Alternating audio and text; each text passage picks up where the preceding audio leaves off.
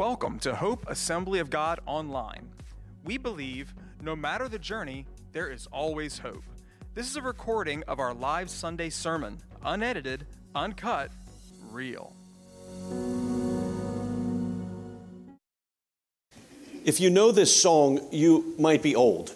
I'm just throwing that out to you at the very beginning, all right? If you know this song, although this song has stood the test of time.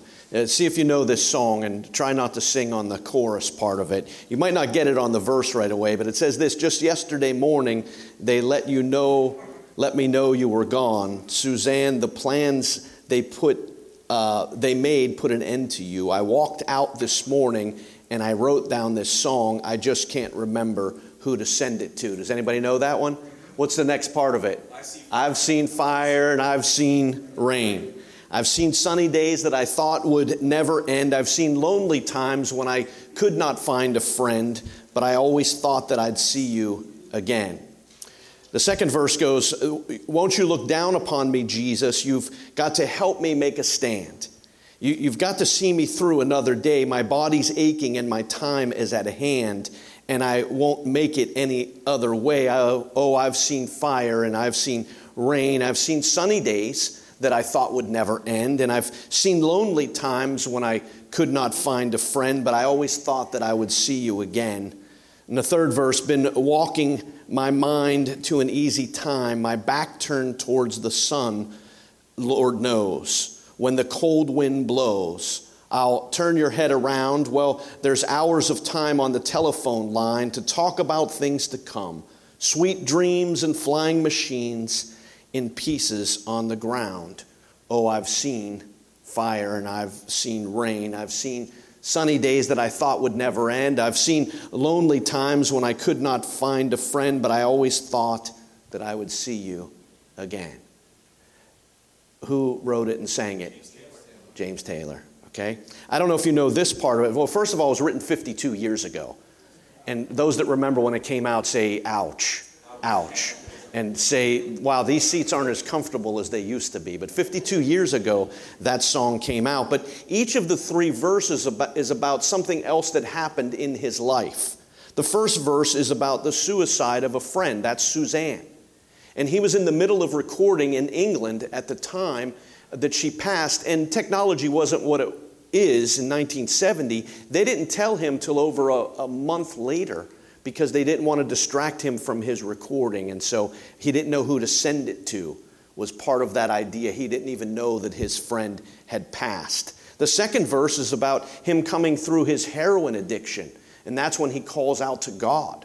I need your help at this particular time. And the third verse is about being in a mental hospital recovering from the addiction to heroin. I don't know if you knew all of that. But when you look at that and it says, I've seen sunny days that I thought would never end, and I've had lonely times where I could not find a friend, we see that James Taylor had been through some stuff. Now, I don't know that any of you have been through the same stuff that James Taylor went through, but we've all been through some stuff. We've had times of celebration where the sun was shining and we just thought that it would never end. And we've had times of sorrow, and we like to say trials, troubles, and tears, where it seemed like we were all alone and couldn't find a friend. Well, I want to tell you something important today, and this is eternally important, that no matter whether you're celebrating or you're in sorrow, Jesus is there with you, and He will help you through those times. The passage that Pastor Rose shared from, and the one I'm going to be preaching from today, it goes hand in hand with the story of the wedding at Cana. Now, Jesus had performed many miracles in the first four chapters of the book of John, but they're not all listed as a sign. The first sign miracle was the wedding at Cana, where He revealed a part of His glory. There were other miracles to take place, but this one is the second sign miracle. And so by structuring the verses and the chapters in that way, what God was showing us is that Jesus is there for the celebration, that's the wedding at Cana, and for the sorrow, this desperate man whose son was sick. And so we're going to look at this desperate man. We would call him maybe a nobleman. He was in the royal court. And we're going to see how Jesus dealt with him. By the time we get to this part of the passage in chapter 4, Jesus had interacted with many people from many different parts of society. He had won just laborers, not just laborers, but laborers from Galilee. He had ministered to the wedding guests, of which there was all sorts of different people from the community. He had already talked to a ruler of the Pharisees in chapter 3 named Nicodemus. Now that was a very powerful religious leader in that time. And then from Nicodemus to the Samaritan woman that was maybe in their time at the lowest rung because of her lifestyle and choices that she made. Now we find this royal officer had come to Jesus seeking help. And I love this picture of Jesus. And I think this is the picture of Jesus that we as the church need to portray in our world today. And that's that Jesus loves everyone. And He doesn't care where you came from. He doesn't care what you've been through. He's there. And that anyone that comes to Him, He will in no wise cast out. I don't know that it's our role as a church to be the judge, jury, and executioner. I think it's our role as a church to be seed thrower. And that's what we do. We just throw seeds. We tell people about the Lord. We tell people about Jesus. We tell people about the difference that He's made in our lives. We tell them about the difficulties that we face. We tell them realistically that I've seen fire and I've seen rain. I've also seen sunny days. You know, I've been through good times, I've been through bad times, and at every point, Jesus was there for me. And then we let the work of the Holy Spirit work. And there's an important concept in that, is that we have to be careful that we're not trying to play God. We're just trying to point people to God. And when we make the mistake of playing God, we actually do more harm than we do good. See, we're just seed throwers. And then we leave it to that person to respond based on the soil of their heart. And you'll understand that if you know the passage. So here's Jesus meeting with people, loving on people from different places, different backgrounds, different economic status, educational status, different stories. Same Savior. See, if we went around this room today, it would be the same for us. We come from different places and different backgrounds, been through different situations, but we have the same Savior, and His name is Jesus. So now we're told about this government official. He was most likely a Gentile, and I bring that out because in the religiosity of the first century, there was a major distinction between the Jews and the Gentiles. Okay? So he was most likely Gentile, and Jesus was going to present Himself, He kind of did to the Samaritan woman, as the Jewish Messiah. And Judaism, they would never interact with a Gentile, but see, Jesus didn't care about that. See?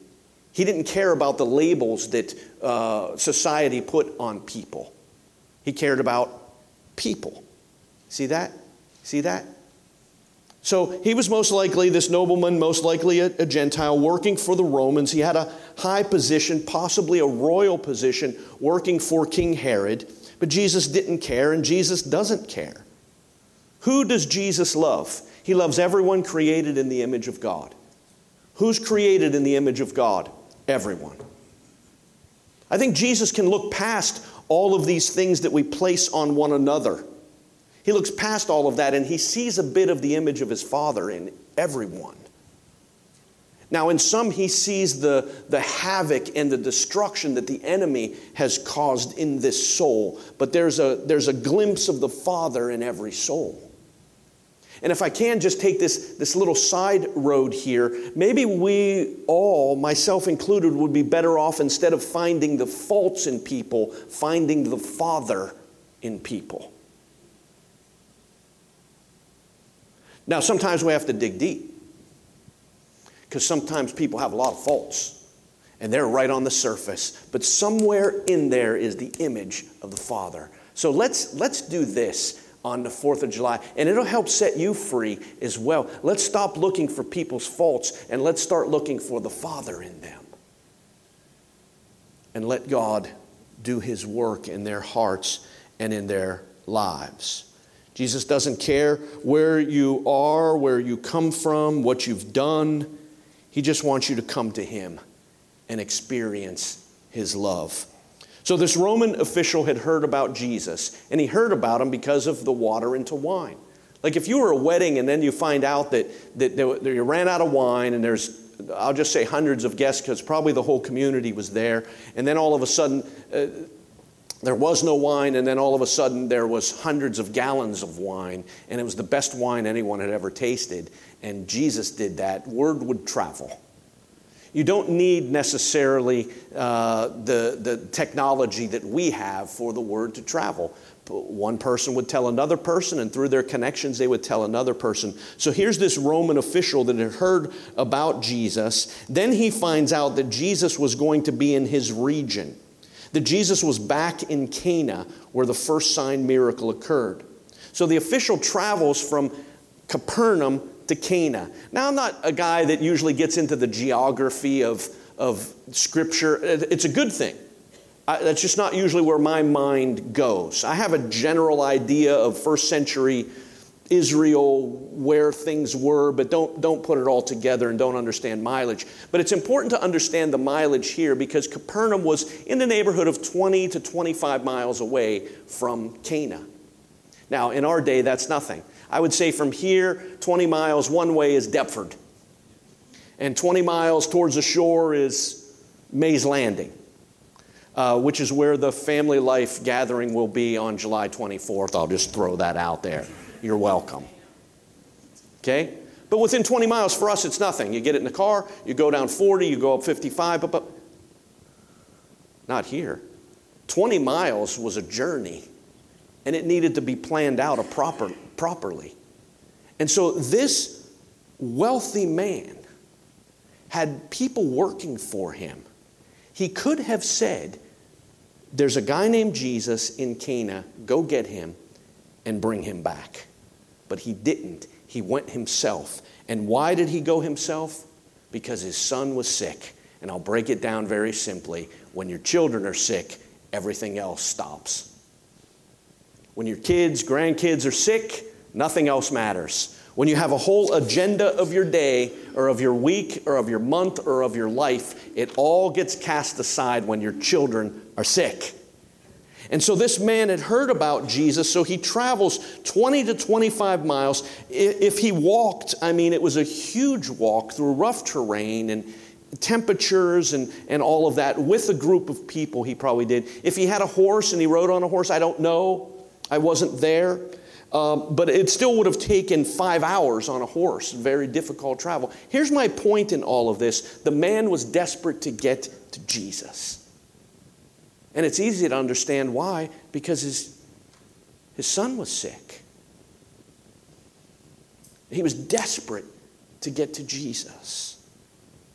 As I said, when your kids are sick, you'll stop at anything. When your family member's sick, when your spouse is sick, whatever the case might be, everything else becomes secondary. So he comes to Jesus and he says, listen, my son is dying. Come to Capernaum and heal my son. Okay? So the man had some faith. He had enough faith to travel, let's say 25 miles to get to Jesus, but he didn't fully understand who Jesus was. He thought maybe Jesus a rabbi, some type of miracle worker, but he didn't know who Jesus really was. And what John wants everyone to know is that Jesus is the Son of God. He had some faith, but not a full understanding, because he thought that Jesus had to come to where he was, lay hands on his son, or something like that, in order for his son to be healed. But Jesus is the Son of God, and he's not deterred, affected, interrupted by space or by time. Now watch these two miracles. The first one, he dealt in the molecular realm. Okay? He took water, did this. Whatever happens in a chemical reaction, you like that one, huh, Mel? Did this. She teaches 5th grade. She thought she was teaching again.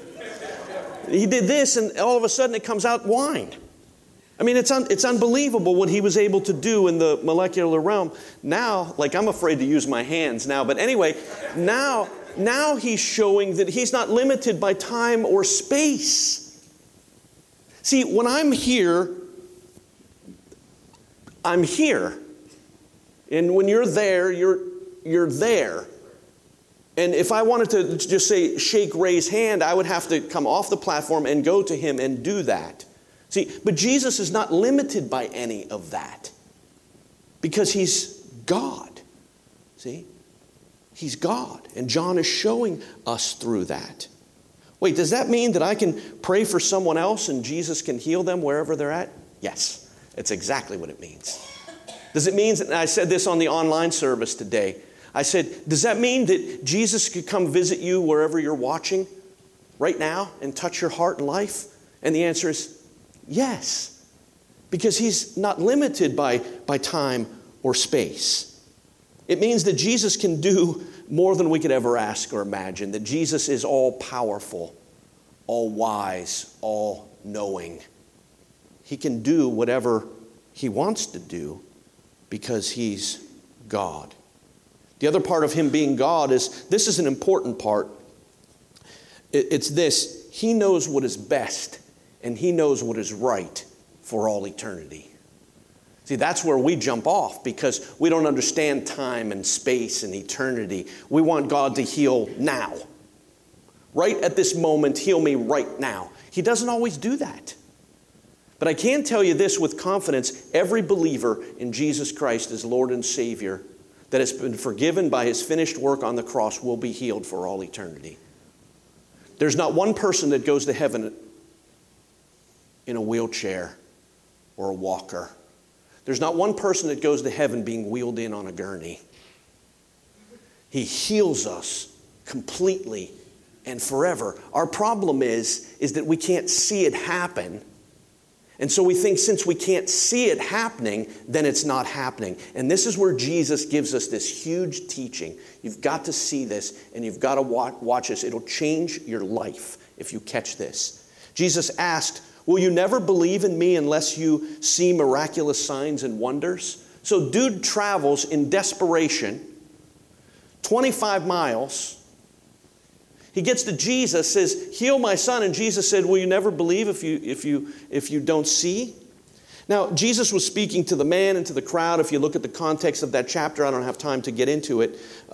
They were wanting a sign and wonders, but not necessarily a right relationship with God. And we see that throughout. When we get to chapter 6 in a couple weeks, we'll see it. They wanted to be fed, but they didn't want to have the faith to serve. See, okay, well, I don't want to get into all that. But because here's how their minds worked, and maybe even this man's mind worked, and maybe yours today.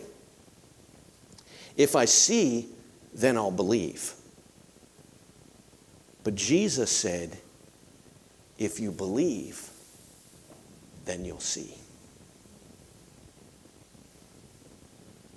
Well, if I just see Jesus do something miraculous, then I'll believe in him. You know what Jesus taught?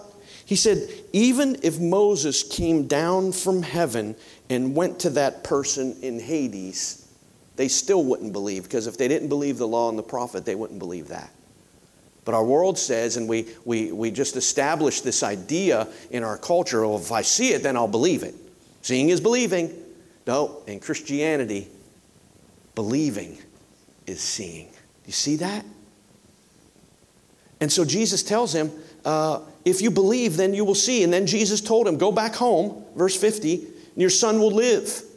And the man believed what Jesus had said, and he started home. He believed what Jesus said.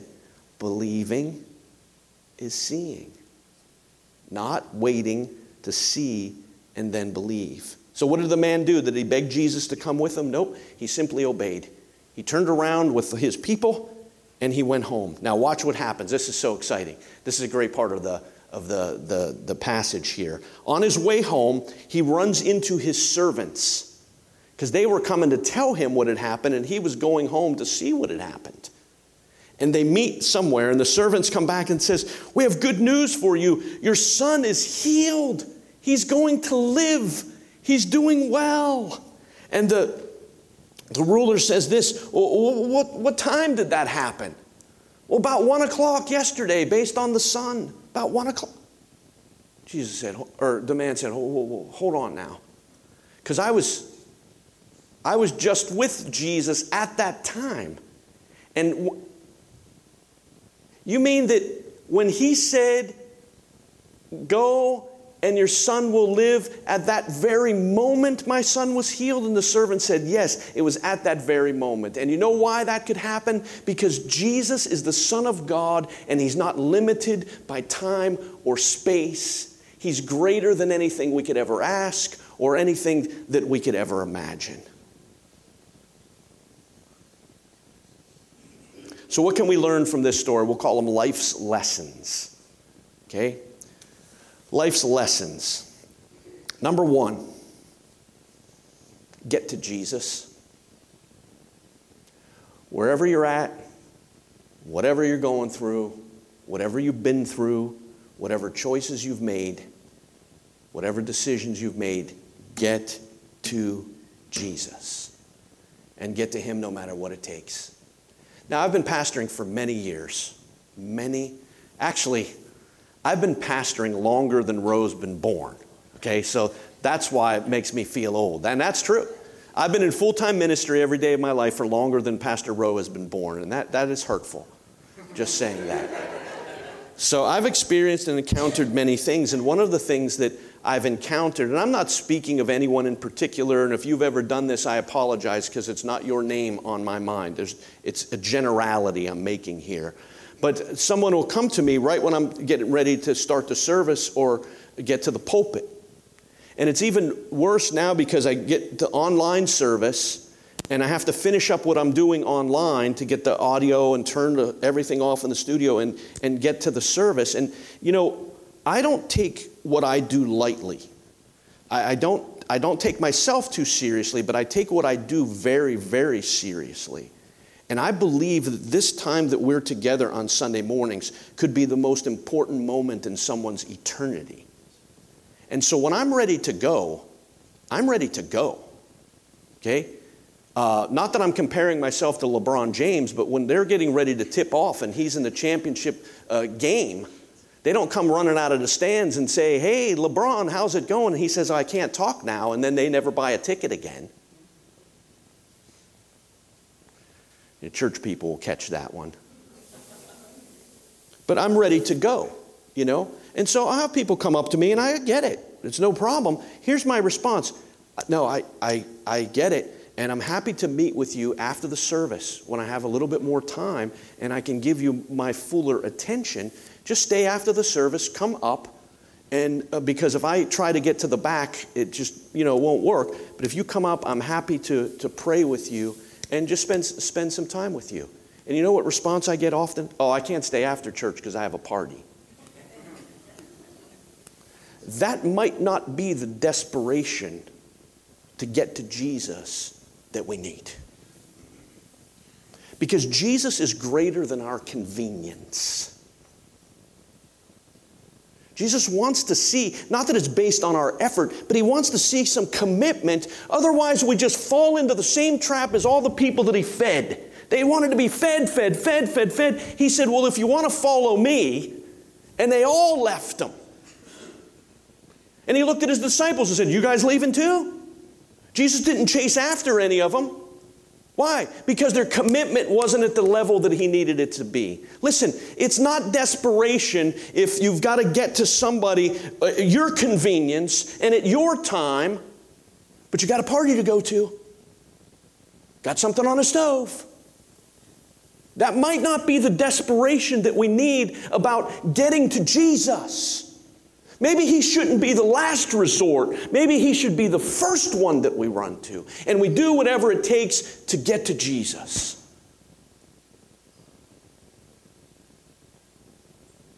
I'll throw this out there while I'm being rude. Your first priority is not to get to me. I'm only a pointer. I just point to Jesus. I have no power whatsoever. No power. I just point people to Jesus. I'm happy to do that, to partner with you. But if you think, I got to get to the pastor, I got to get to the pastor, I got to get to a pastor, I got to get to a pastor. No, you got to get to Jesus. To Jesus. All right.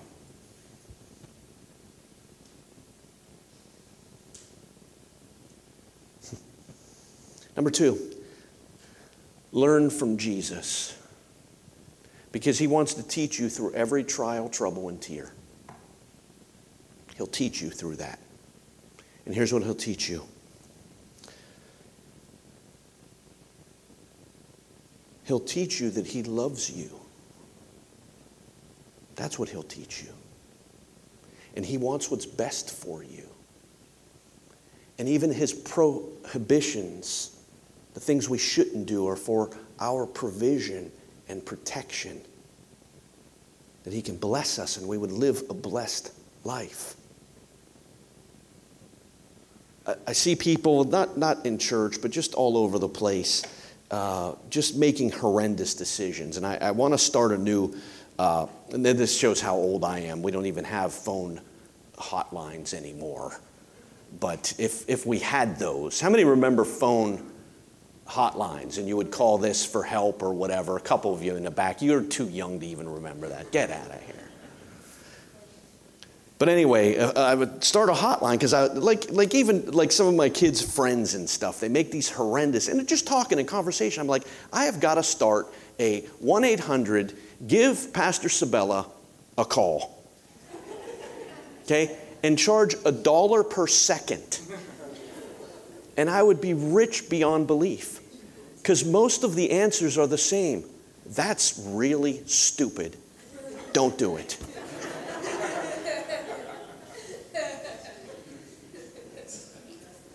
Yes or no? If we could go back and relive some of the decisions that we've made, how many would say, I wish I had pastor's hotline that he could have spoken into my life saying, that's really stupid. Don't do it.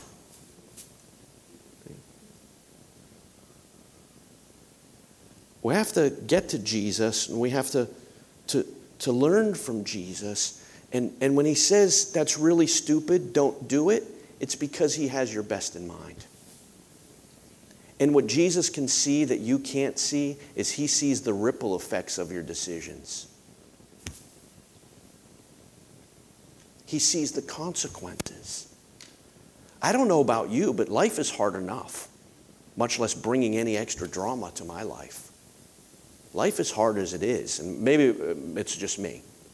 And then other people that want to bring other people's drama in their life, that I completely can't understand. Because your life must be a lot easier than my life if you welcome other people's drama. Learn from Jesus, because what he wants to teach you is about his love, and he wants to show you the best way to live. That's best for you, best for your family, best for the kingdom, because he has good things in store for you. All right, number 3. So the first one, get to Jesus. Second, learn from Jesus. Third, obey Jesus. Obey Jesus. He told the guy, go. And what did the guy do? That's all. He said, go home. The guy, okay. How many times have I run into the yabbit? Did you ever have a yabbit in your life? Yeah, but God. Yeah, but God. Yeah, but. No, go. Yeah, but. No. Here's a Gentile that didn't grow up in church. Knew nothing of the one true God, for the most part. Desperate to get to Jesus. Didn't fully understand. But Jesus said go, and he went. He obeyed Jesus. We must obey Jesus. We must obey his written word. And we must have an understanding of his ways. His word and his ways. Why does he say no to certain things? And if you understand why he says no to certain things, it's because he has something better for you. Okay? No to immorality because marriage is better. See? No to murder because life is better. See? No to stealing because God will provide. All right? Real quick, and I'm almost semi-done. I've told you this before, but please catch this. All of the 10 commandments, if we were to break down God's laws into those 10 commandments, have something to do with the nature and character of God. That's why when we sin and we break those laws, we're going against the nature and the character of God. Why? Do not steal. Why? Because God will provide for all of your needs. You don't have to steal. Do not kill. Why? Because God is a God of life. Do not commit adultery. Why? Because the spouse that God has given you is His plan A for your life. So anybody that thinks, well, I might have married the wrong person. No, when you married them, they became the right person. That's how it works. I do. There you go. That's how it works. There you go. So just be careful before you say I do. That's the point of it. 1-800, call Pastor Sabella for wise advice.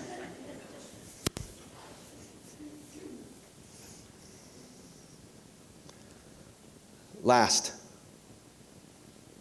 number 4, let Jesus be God because you ain't Him. You can spell that out. Your spell checker on your phone. Let Jesus be God. His timing is not ours. His ways are not ours. What we're required to do is to relinquish control and let God be God. God, I don't understand it, but I trust you. That's faith. God, I haven't seen it happen yet, but I'm going to keep walking with you. That's faith. That's persevering faith. Perseverance only comes through unanswered prayers. Check out Romans chapter 5. If God answered every prayer the first time we prayed it, first of all, we would be bratty children. Second of all, we would never grow beyond a certain point. God is sometimes the God of unanswered prayer because He knows what's best. But as we continue to walk in Him and with Him, we learn something even more important. That's perseverance. It says, perseverance leads to hope. And that's what we're all about, hoping in a better day. Let Jesus be God. His timing's not ours. His ways are not ours. Turn over control of everything to God and let God be God. At the essence of all of our sin is that we want to be God, and we're not. And we're not good for ourselves, but He is. Because He's Jesus. He's the Son of God.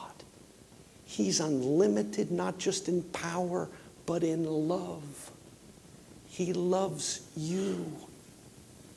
I got this all mixed up for 30-some years of preaching and teaching. I got it all mixed up until 2 weeks ago. I used to try to encourage people, love God, love God, love God. Now I encourage people to understand the love of God. Understand how much He loves you, and you will naturally just love Him. And our inadequacies and our faults and our failures and our poor decisions is because we don't understand how much God loves us. All right, so here's Dude. He was not allowed to be called Dude in his circles, the nobleman, but he's dead now, so I can call him Dude.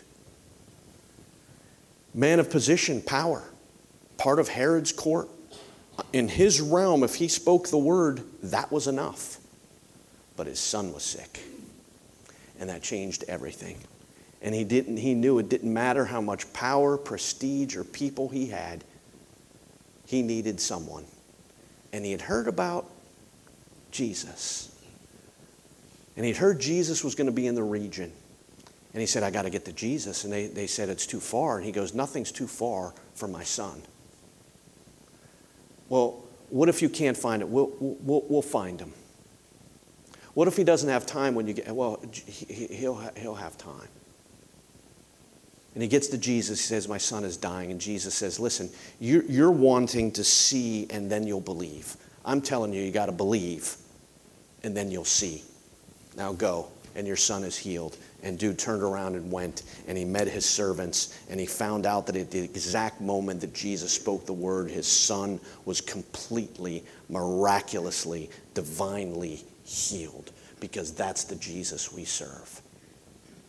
Now, if you're thinking, I've never seen a miracle like that, why isn't God working in my situation like that? Here's the answer. Tune in. I don't know, but he does. And I'm good with that. And I'm just going to keep walking towards Jesus. I'm just going to keep walking with Jesus. I'm just going to stay. I'm not going to give up. I'm not going to jump ship. I'm going to stay on the boat even though it's in storms. I trust that Jesus is going to get me to the other side. And you know what your belief will enable you to do? You will see. Because for now, we walk by sight. Or we walk by faith. And someday we will see. But when we get to the other side, we won't be walking by faith anymore. Because we're going to see it all. All that he had prepared for us. All that he wanted for us. All the reasons that he said wait. All the reasons he said no. All the reasons he said not yet. Were for your good and for his glory. Oh, that we would understand the depth of Jesus' love for us. And so you know what the nobleman did? In the last verses we read, he gave his heart to Jesus. And he led the rest of his household to Jesus. Oh, that we would have the faith of this man to go and trust in Jesus. Oh, that we would understand how much Jesus loves us, that we can trust in him and trust in him fully. God has not forgotten you. He's not forsaken you. He's not lost track of you. He knows what you're going through, and he's right there with you. And whether it's like sun is shining and you think it never ends, or you're at a celebration of a wedding at the wedding of Cana, or whether you're facing addiction and sorrow and loss, the same Jesus is still with you, and he will see you through to the end. That's why he's worthy to be praised. And all God's people said, amen. Thank you for listening to Hope Online Podcast. For more information about Hope Assembly of God, go to www.godgivesyouhope.com or download our app in the App Store.